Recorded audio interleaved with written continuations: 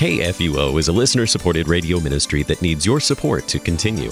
When you partner with KFUO, you are proclaiming Christ worldwide. November 30th is Giving Tuesday, a day that encourages you to give back in whatever ways you can.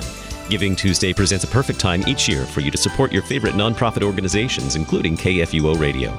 To give to KFUO, call 314-996-1518 or text KFUO to the number 41444 or give online at kfuo.org.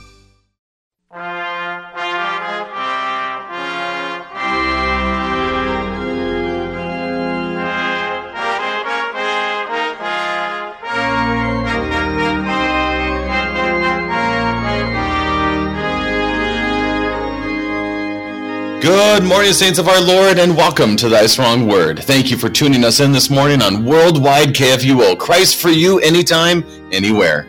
I'm your host, Brady Finder, and pastor of Messiah Lutheran Church in Sartell, Minnesota.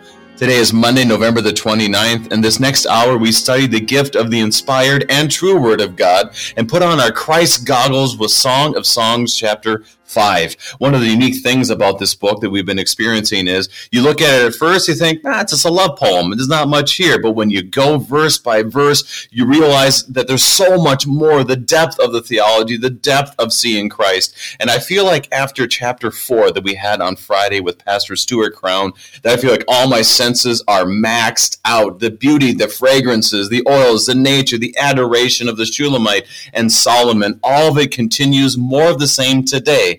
And it is kind of brings in a unique story of a dream and her searching for her groom. How does this all fit together?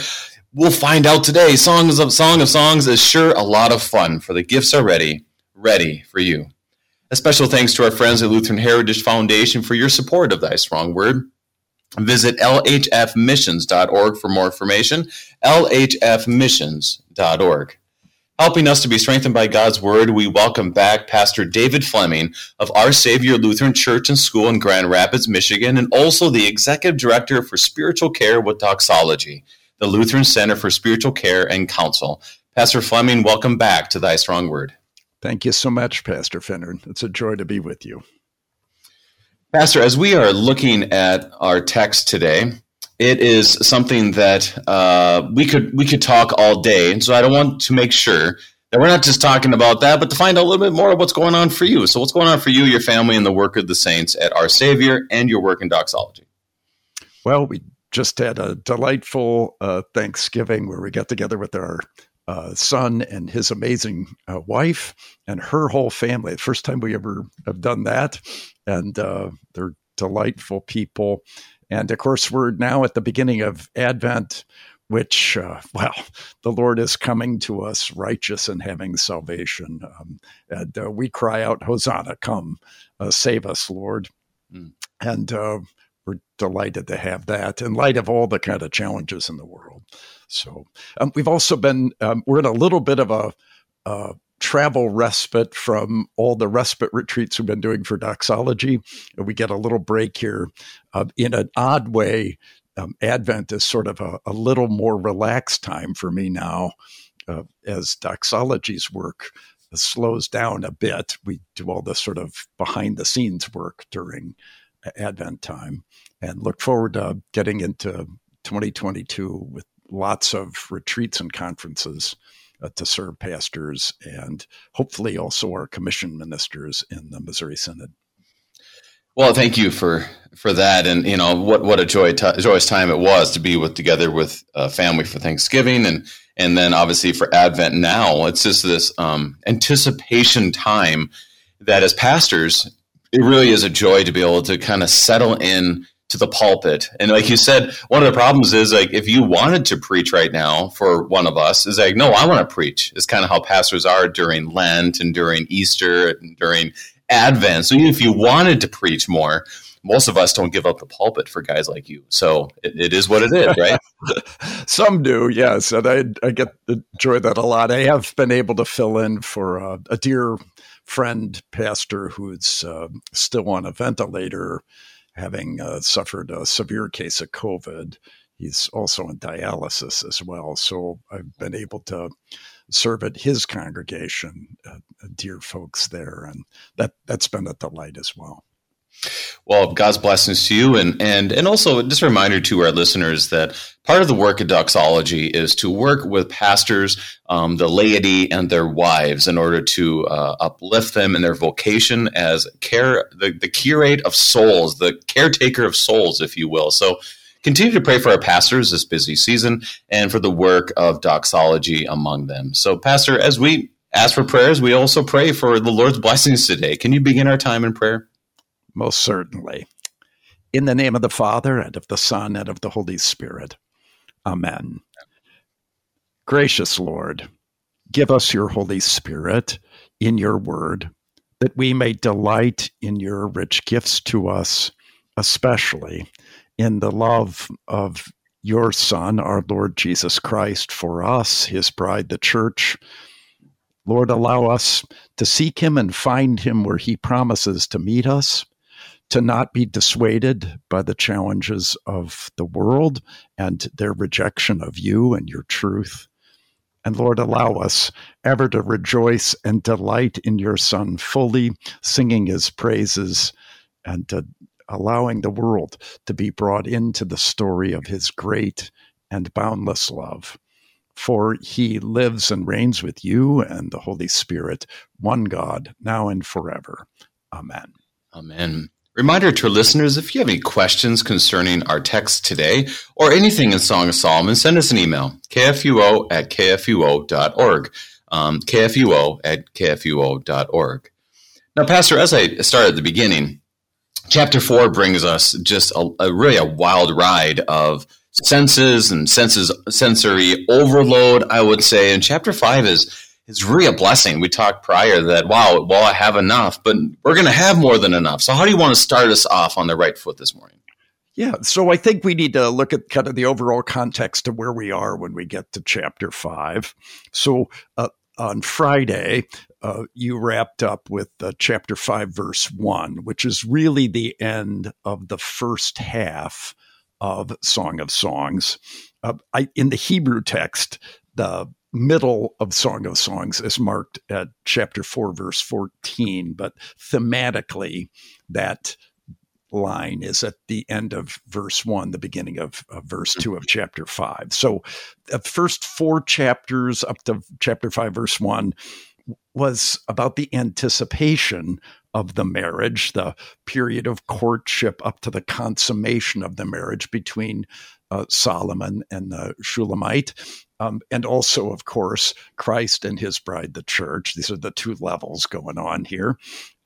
Now, chapters 5 through 8 deal with something we probably don't talk about enough, Pastor, and that is the joy of marriage and the ongoing marriage of love after the wedding.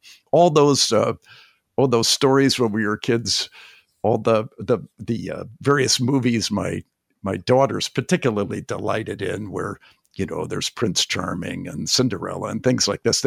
They all end with the wedding, and then they're married happily ever after, which I think is a picture of eternal life. Actually, I think that's what that was aiming at. Yeah. But on earth here, Brady, you and I, we get to enjoy the joy of marriage after we got married, and we get to continue in it, and that's sort of explicated here in chapters 5 through 8. We get to revel in the gift of being husband and wife, even as we are in one sense already Christ's bride, and yet we're waiting for the fullness of that to come in eternal life as well. But since our baptism, we are his bride without stain or wrinkle or any other blemish. And we're just looking for kind of that final full thing. I guess in a way, the marriage to our Lord, the honeymoon comes later, if you will, right? So we started our marriage here, or maybe it's our engagement at baptism. Maybe that's the better analogy. And we're looking for the fullness of the marriage to come. But in this time for us is sort of spelled out in chapters 5 through 8. And I think it particularly echoes the New Testament time, where chapters 1 through 4 are showing us what it was like for the Old Testament Christians or believers as they're waiting for the coming of the Christ, the beloved, for his bride. And this is something where Dr. Mitchell spoke about how you could also see it as chapters 1 and 4 are us waiting for the resurrection, the final resurrection, and that 5 through 8 is enjoying the resurrection realities in eternity, is the way that he spoke about it too. So it's interesting how, I think it can go many ways, obviously, and what we're finding is a lot of church fathers, a lot of Lutheran theologians, Orthodox theologians will see it differently, but there definitely is, that works. I mean, this can work, but also the joy of marriage. We just don't talk about that. Like we'll say, well, obviously it didn't, they didn't live happily ever after. There's bumps and bruises, and we kind of forget about mentioning the joys. And that's what I really do find in here is the joys that we don't often talk about. And I wanted to ask you this question, Pastor Fleming, is that I've heard you preach a number of times, and what a joy that always is. And something you always say, which I try to do myself, is when you speak about your bride Jo, you will always say, my beloved. And it's not done in a snarky way. As far as I can tell, it's not snarky. It's done in a very endearing way. And that's exactly how it was spoken here in Song of Solomon. And can you share us a little bit why you keep saying that and what that means to you? So I don't remember how I first started calling Jo my beloved. I just know that it has become my normal way to refer to her, and it brings me kind of joy and comfort every time I do. Somebody did catch me recently where I was talking about some household budgeting issue, and I think I called her my wife. So they were saying, "Aha!" So when things get rough, you say that. Maybe I don't know. So I don't know. I'm still kind of astonished that my beloved married me. She could have done a lot better. Mm-hmm. And I'm still, infatuated with her. I delight in her. She's brilliant. She's a faithful Christian. She's a wonderful mother and grandmother, and outstanding choir member and singer and church member. And it's such a joy to be with her. And that I get to have her as mine. And so that's why I call her beloved. I guess, honestly, now that I've been doing it for so long, people comment on this. Although I don't think about sort of what the public testimony of this is that much.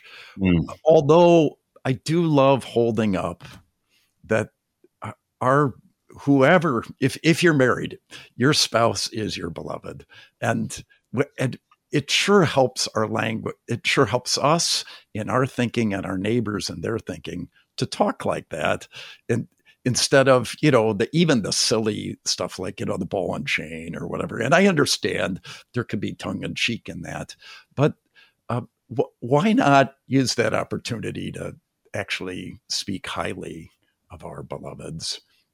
And to brag about them a bit. Now, overall, by the way, I find men really respond well when they get bragged about. So anyway, so that's what's going on there. And I do think, I suppose the one danger with Song of Songs is that if you're single, and I know a lot of very dear single people in our congregation. In fact, they're sort of vital to the life of a congregation. Whether they're single because they're just not interested in someone of the opposite sex, or they're interested, but they have the right one hasn't come along yet, or whatever. I want them to know that there is absolute joy for singles in the Song of Songs, because there is this beautiful drive, attraction of our Lord Jesus to us, his bride, the church, which it's nice to know somebody really desires us and delights in us. And then, of course, we have this longing and desire to be with Christ. And we will be married forever, no matter who you are. If you're a Christian, you're going to be married forever to our Lord. And that will be the greatest joy and delight. And as was it Pastor Crown so eloquently did it on Friday, we'll be kind of overwhelmed with the saturation of our senses in the joys of heaven. I mean, if food tastes good now, can you imagine what it's like in eternal life?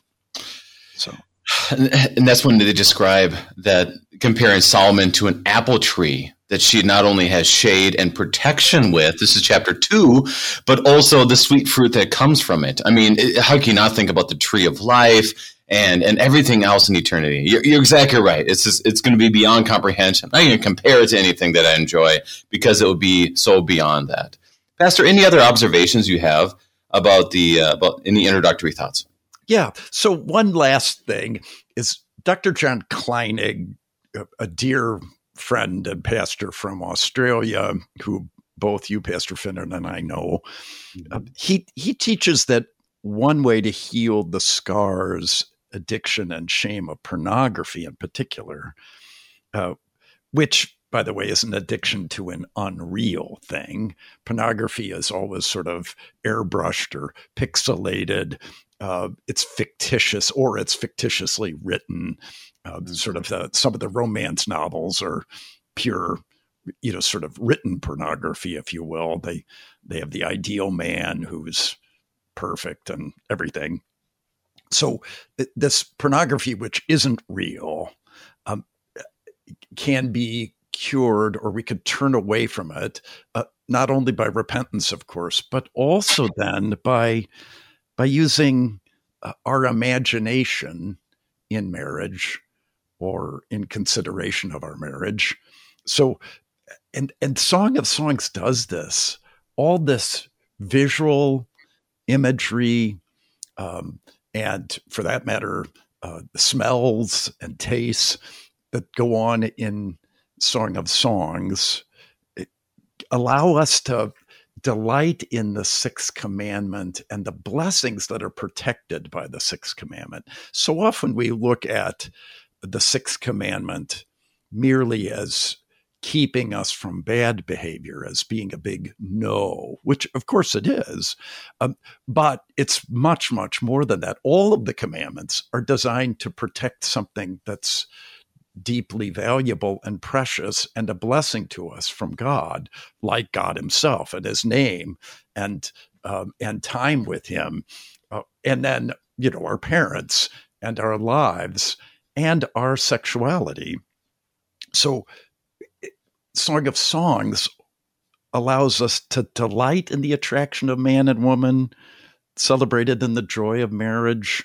And such delight and longing for each other is a picture of the joy of faith and faithfulness with our Lord Jesus, which fills our life and gives it meaning, and now and eternally as well.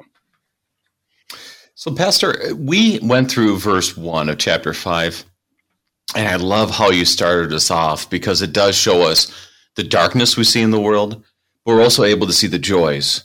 And then we kind of start with a dream, or is it real? Or what is it exactly? And I think this really brings us back to reality. So, Pastor, I'm ready to start. You ready to start? I am. All right. Let's begin with verses 2, and we'll just go through verse 6, 2 through 6, as the Shulamite woman begins to speak. And it says in the titles, the bride searches for her beloved. She says, I slept, but my heart was awake. A sound. My beloved is knocking. Open to me, my sister, my love, my dove, my perfect one. For my head is wet with dew, my locks with the drops of the night. I had put off my garment. How could I put it on? I had bathed my feet. How could I soil them? My beloved put his hand to the latch, and my heart was thrilled within me. I arose to open to my beloved, and my hands dripped with myrrh, my fingers with liquid myrrh on the handles of the bolt.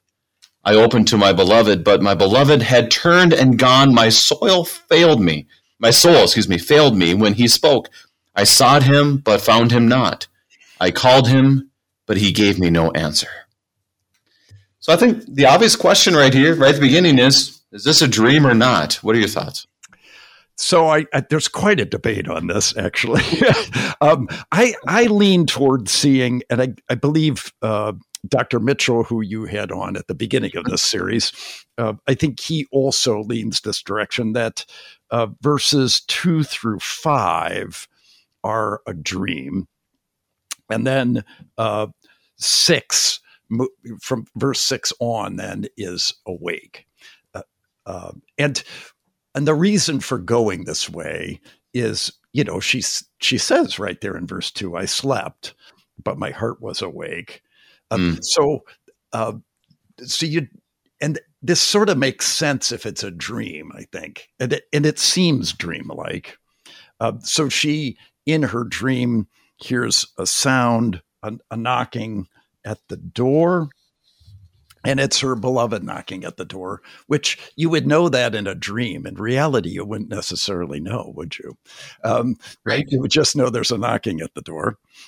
This is, of course, a parallel to Revelation chapter 3, where to the church at Laodicea, our Lord Jesus writes a letter. And the church at Laodicea, it had its problems. It strikes me as being a letter fitting for the American church, if we could get that broad about it. It's a church that's got it really easy in a sense. It's got lots of money. The people have a relatively easy life, and they've become sort of bored with God. We could call this akadia, might be the Greek word for that, the sort of sloth toward the things of God, but they don't value them. So, or maybe we call it apathy, right? Jesus says, you're neither hot nor cold, you're lukewarm. Their love has grown cold for the Lord, or it's lukewarm. It's neither, they don't love the Lord, nor do they hate him. They just don't care. And he says, look, I stand at the door and knock, which over the years, people have said this means Jesus is knocking at the door of our heart and we have to let him in. That's sort of the evangelical interpretation of this. But he's talking to a congregation, actually, and he wants to come in and dine with her, which sure sounds like the Lord's Supper to me. But she doesn't want him to come in. I don't know why. What? It'll take too long if we have the Lord's Supper every Sunday. Maybe that's it, or whatever. I'm not sure, but there's a apathy here in Revelation 3:20, and you got the same thing here in a way, right? So she hears the knocking at the door. Open to me, my sister, my love, my dove, my perfect one, for my head is wet with dew, my locks with the drops of the night. So he's out. Boy, I was reading about Nebuchadnezzar today when he got all drenched with dew and all that. So here's the beloved, here's Solomon, here's Christ outside at night, and the dew is getting him wet, and he cries out to her to open. And these beautiful titles for her, right? And what's she say? It kind of reminds me of the old thing when I was in high school, and a girl would say, "Oh, I can't go out. I got to wash my hair," or something. Yeah. It's like this sort of, I got better things to do. I had put off my garment. How could I put it on? I had bathed my feet. How could I soil them? Well, look, okay, you could put your garment back on. It's not that terrible. And okay, you could soil your feet again by getting out of bed. If it's for your beloved, why would you let anything hold you back from your beloved? But this happens, doesn't it? We get this kind of apathy toward the gifts of God. So at times we don't want to get out of bed to meet our beloved, or we've clothed ourselves in our own sort of righteousness, but we realize it doesn't kind of match up, and we need to be reclothed by our Lord, but we're kind of not willing to repent and receive that. Or our feet, we've washed our feet, which, by the way, Jesus uses that image as the image for the daily forgiveness of sins. He does this with the disciples. One who is washed, that would be one who is bathed. One who is baptized only needs to be renewed in forgiveness by the washing of feet, this daily forgiveness. So she's kind of forgiven herself, I think, and doesn't need his forgiveness. So I might be stretching these points a little bit, but it strikes me that she avoids, in her dream, going to her beloved and opening the door to him because she's just not that interested. She's got better things to do, which is such a contrast to the rest of the whole book, isn't it? I mean, they're always eager to see each other, but this happens to us, doesn't it? The Word of God becomes boring or flat. The divine service becomes, unimportant. We get distracted away. That's a sign we really need to sit down with our pastor and let him know that's how we're doing, and confess our sins, receive absolution, and start to take in some of the richness of our Lord's Word, so that He could restore us and renew our joy and love for Him. So then, verse 4, my beloved put his hand to the latch. My heart was thrilled within me. Oh my goodness, you could feel this emotion, this sort of tingle here, can't you? They're gonna, be able to join together, husband and wife. I rose to open to my beloved, and my hands dripped with myrrh. And there we are, all that beautiful stuff from Friday's account. My fingers with liquid myrrh on the handles of the bolts. So this beautiful fragrance, which wives would anoint themselves with myrrh, with perfume, when they're going to be joining with their beloveds. And then she opens the door, and he's not there. Exactly. It is the ultimate, because in chapter 2, it's kind of like he leaps over me. He leaps over the mountains. He's right there. He's looking through the window. He's looking through the lattice, which is kind of strange. But here, and all of a sudden, he's not there. I mean, it's just like this huge disappointment that she must have felt, and it's a huge disappointment as one who reads it. Pastor, about 1 minute before I break, what are your thoughts on that dynamic? He's not there. What does this mean? I think this is about the painful separation we sometimes have in life. In our marriages, times when spouses are separated because of war, they're off serving our country, or hospitalization during COVID time. Some spouses couldn't be with their spouses in the hospital. Death separates us, which is heartbreaking and not to be taken lightly. Or it could also refer to those times when it appears that we're separated from God. Of course, we're never separated from God. Jesus was, however, my God, why have you forsaken me? He said on the cross, because he really was damned in our place. But sometimes we feel like God doesn't hear us, that we can't find him, that we're cut off. And then we cry out with the Shulamite and pray, and we go to where he promises to meet you in his word, in his body and blood. There we find him, although that's getting ahead of ourselves, right?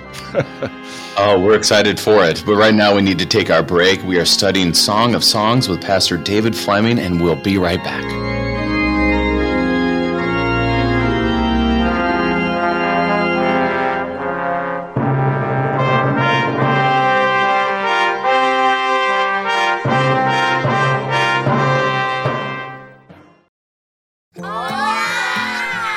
These are the voices of young Lutherans in Mexico City, children who are excited to learn more about their Savior, Jesus. But they need our help because good Lutheran books for kids in the Spanish language are in short supply in Mexico. To learn how you can help tell Spanish-speaking kids everywhere about Jesus in a language they can understand, go to the Lutheran Heritage Foundation website at lhfmissions.org/Juan316.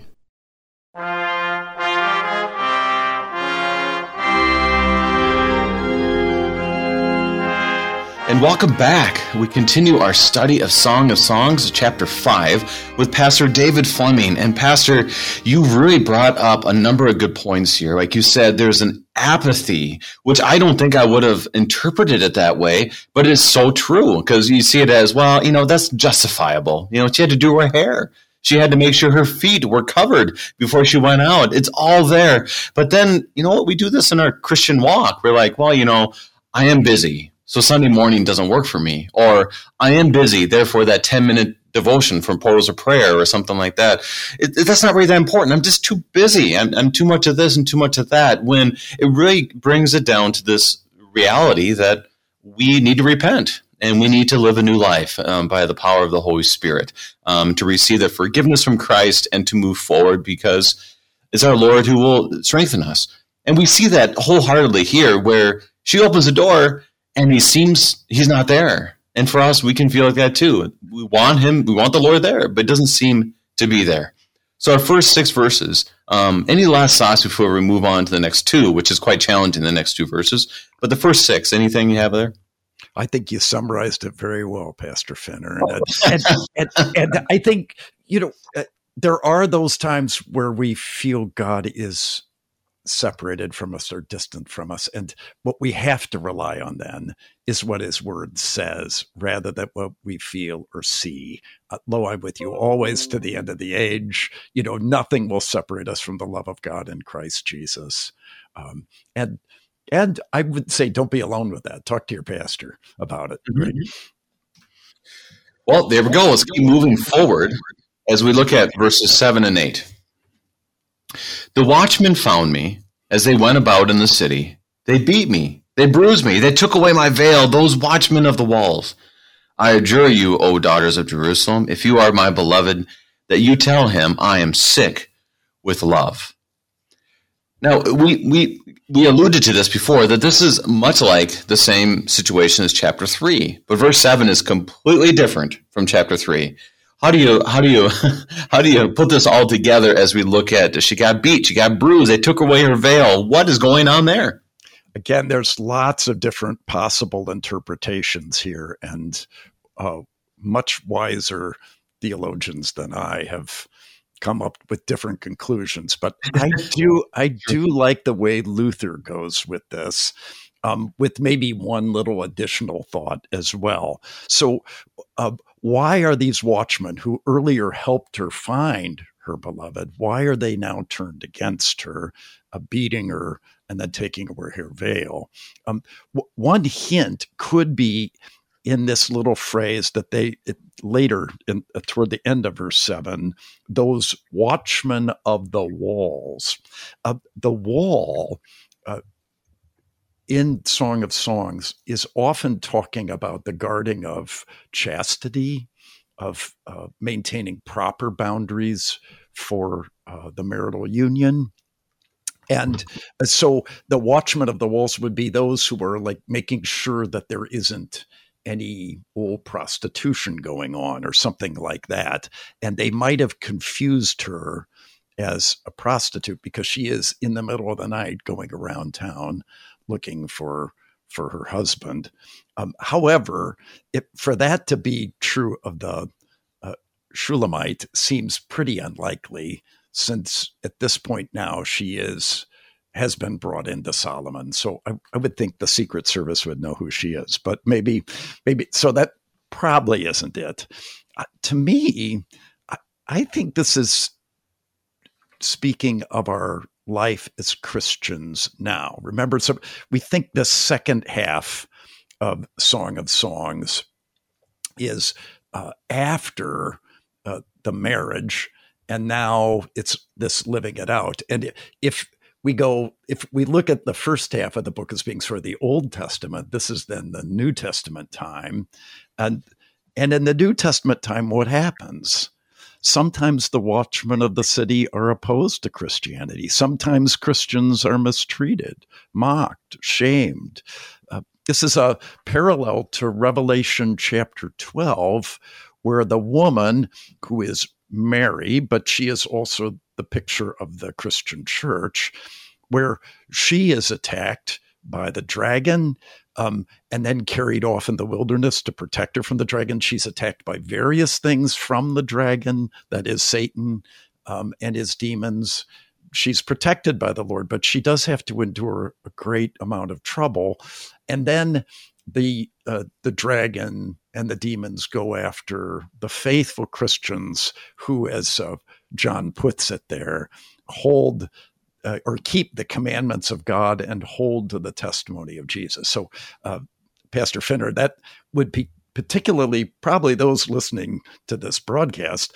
These are people that keep the commandments of God, hold on to them as the right standard for our lives, and continue to hold the testimony of Jesus. They believe what Jesus says about himself, and they confess that as well themselves. Mm-hmm. And that attracts satanic attack, right? So with that parallel in mind, it sure seems that her suffering represents that of faithful believers and the corporate people of God in the world. And indeed, around the world right now, brothers and sisters in Christ are being persecuted and literally beaten, literally having their veils taken away from them. And the Lord allows that because through it, he's strengthening the church and the faithful to trust in him in the midst of this. Jesus tells us this is going to happen. Blessed are you when you are reviled and persecuted for my name's sake. And so Luther says this: the watchmen are those who do not console, but terrify even more and bring sins to light. Like those in Job, they condemn when they should be consoling. They are afflicting souls. They're taking these afflicted souls and are not raising them up with the word of grace as they ought. Instead, they're beating them up. And this is a real danger. I have a member in the congregation I serve here in Grand Rapids who grew up in a pastor's home, not Lutheran, and he was taught that he was supposed to achieve second holiness, which was that he did not sin anymore. Could you imagine as a junior high or high school kid thinking that you're not going to sin anymore, and how despairing you would be, and not to receive forgiveness, but just, you shouldn't be sinning anymore.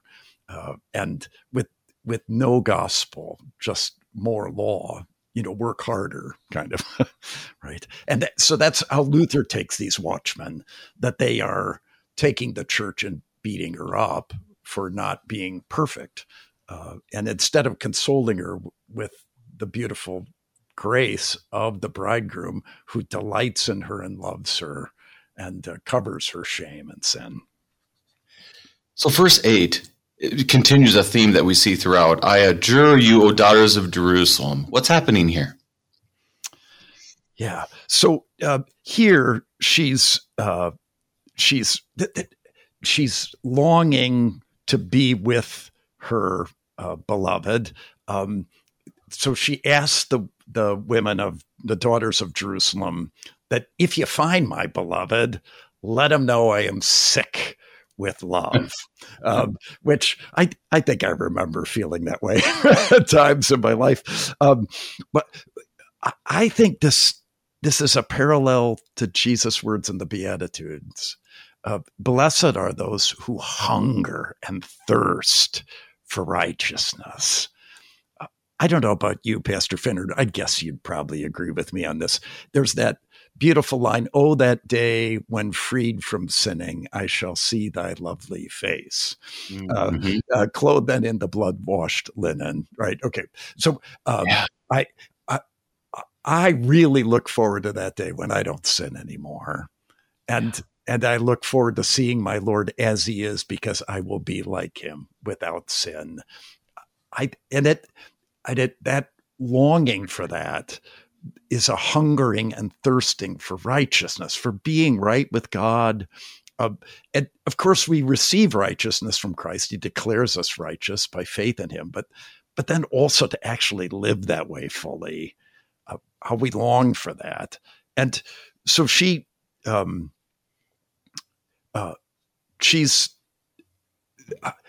warning everybody, you might get derided by the world for wanting this righteousness above all things. But this joy of the love of our Lord more than compensates for any suffering that we may endure for following the Lord.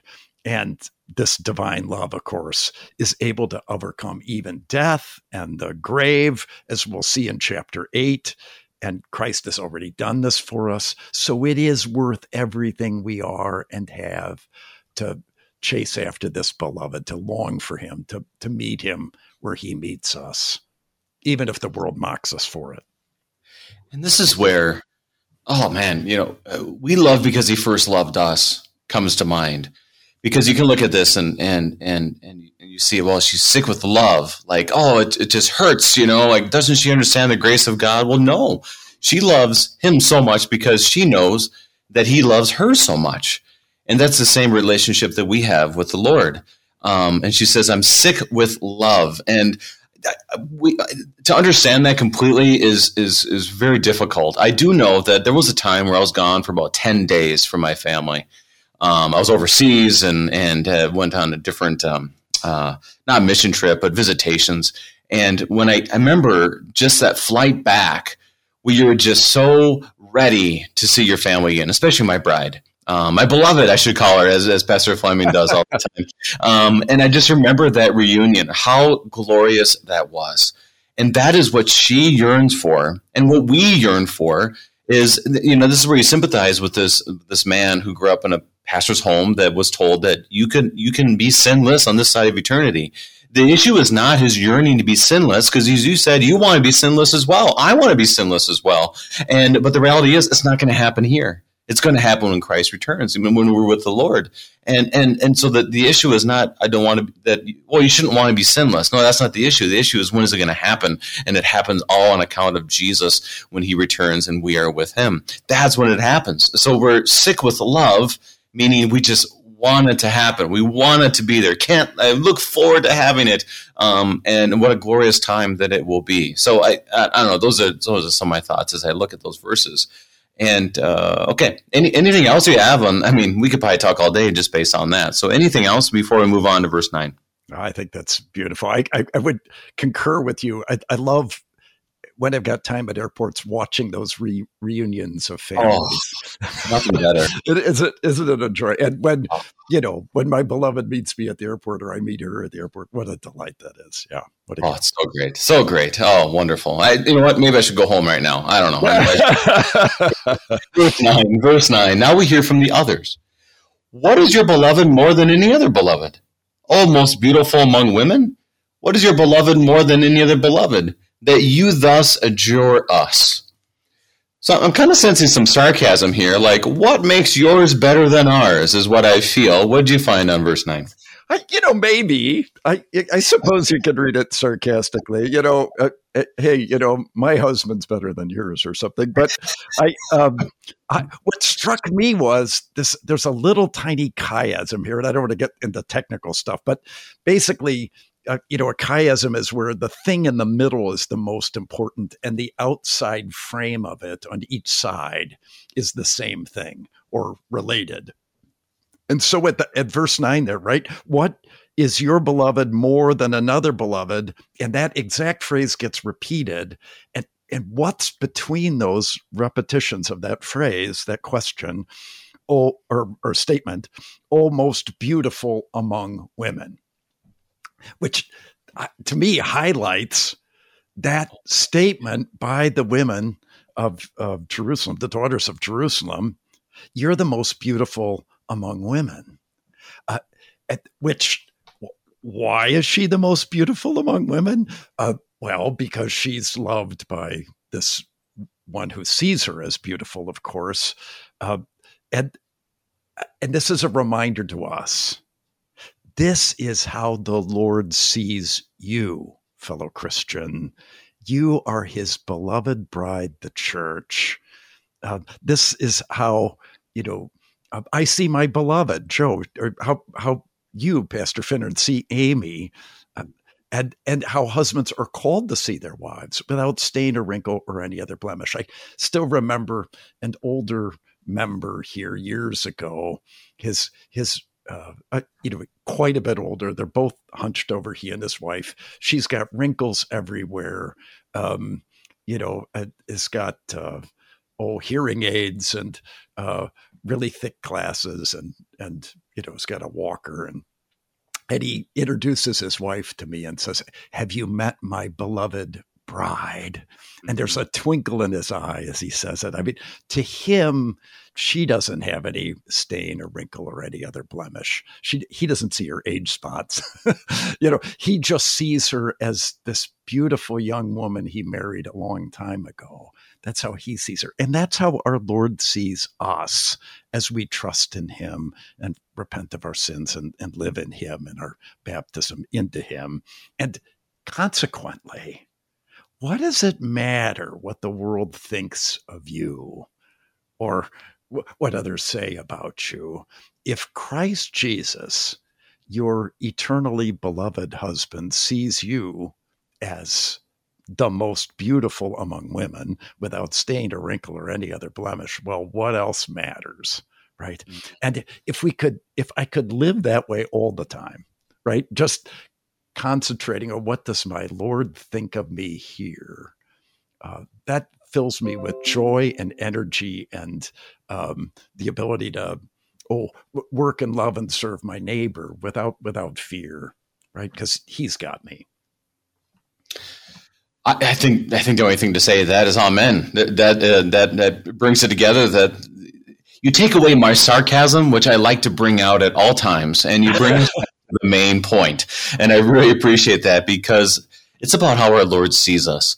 And how often do we just, how our Lord sees us, that's what really matters. And then that flows into our marriages.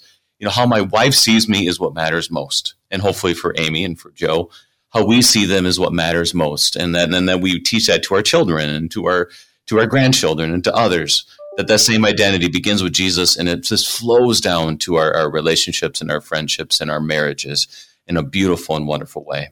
So we have to keep moving forward here, Pastor. We are getting not close to the end of our time. We need to keep moving forward. I think I'm ready to go 10 through 16. Are you ready for that? Yeah. Yes, sir. All right, let's do this. Once again, the Shulamite speaks. My beloved is radiant and ruddy, distinguished among 10,000. His head is the finest gold. His locks are wavy, black as a raven. His eyes are like doves beside streams of water, bathed in milk, sitting beside a full pool.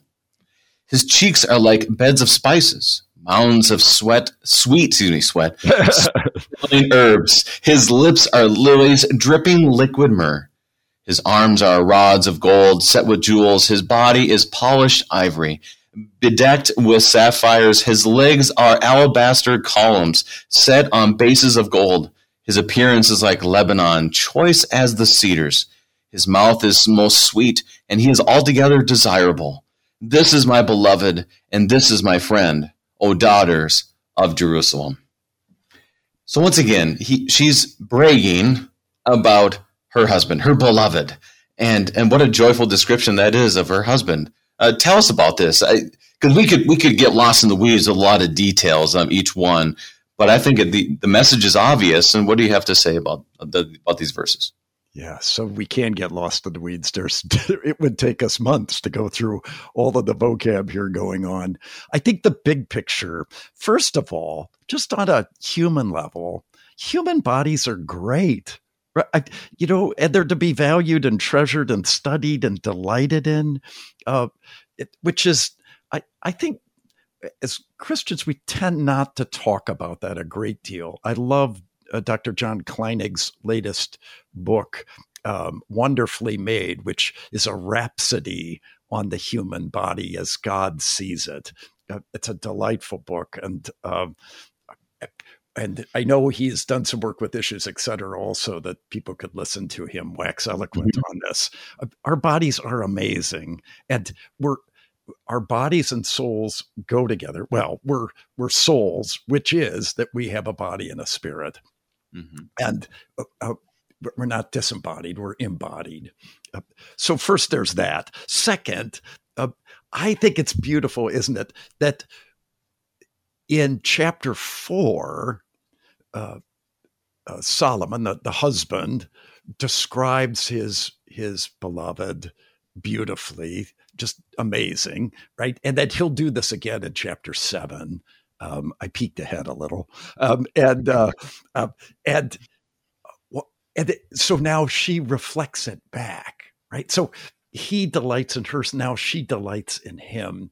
And that struck me as something you said earlier today, Pastor Finnern. She loves because he first loved her. And just as we loved the Lord because he first loved us. So he leads the way, delighting in her, in every aspect of her, in a creative, unashamed way. Isn't it delightful, marriage this way? And now she describes him. Interestingly, by the way, when he describes her in chapter 7, here she goes from his head to his feet. He will go from her feet to her head in chapter 7, which is kind of fun. Oh, my goodness. That's great. Isn't that fun? So all of this, of course, is showing Solomon as a picture of Jesus. For Jesus is the only one who really measures up to this glorious portrait here. And so we have this same beauty and righteousness and holiness given to us at our baptism, because we were clothed with Christ. We put on Christ. So to the Father, we look just like this. So a number of different aspects of this, maybe kind of the big picture things for a moment. Notice how much talks about what comes out of his mouth and his lips and all that. And I think that draws us particularly to his words. These are of most important to us, what this eternal bridegroom says about us, what beautiful words he gives to us to guide us in our life, to call us to repentance and to trust in him and his saving love for us. Additionally, we've got images here of him as king, as warrior, as temple and garden. There's kind of also as high priest. So there, we could, again, kind of go crazy on all of this. Maybe we could start here.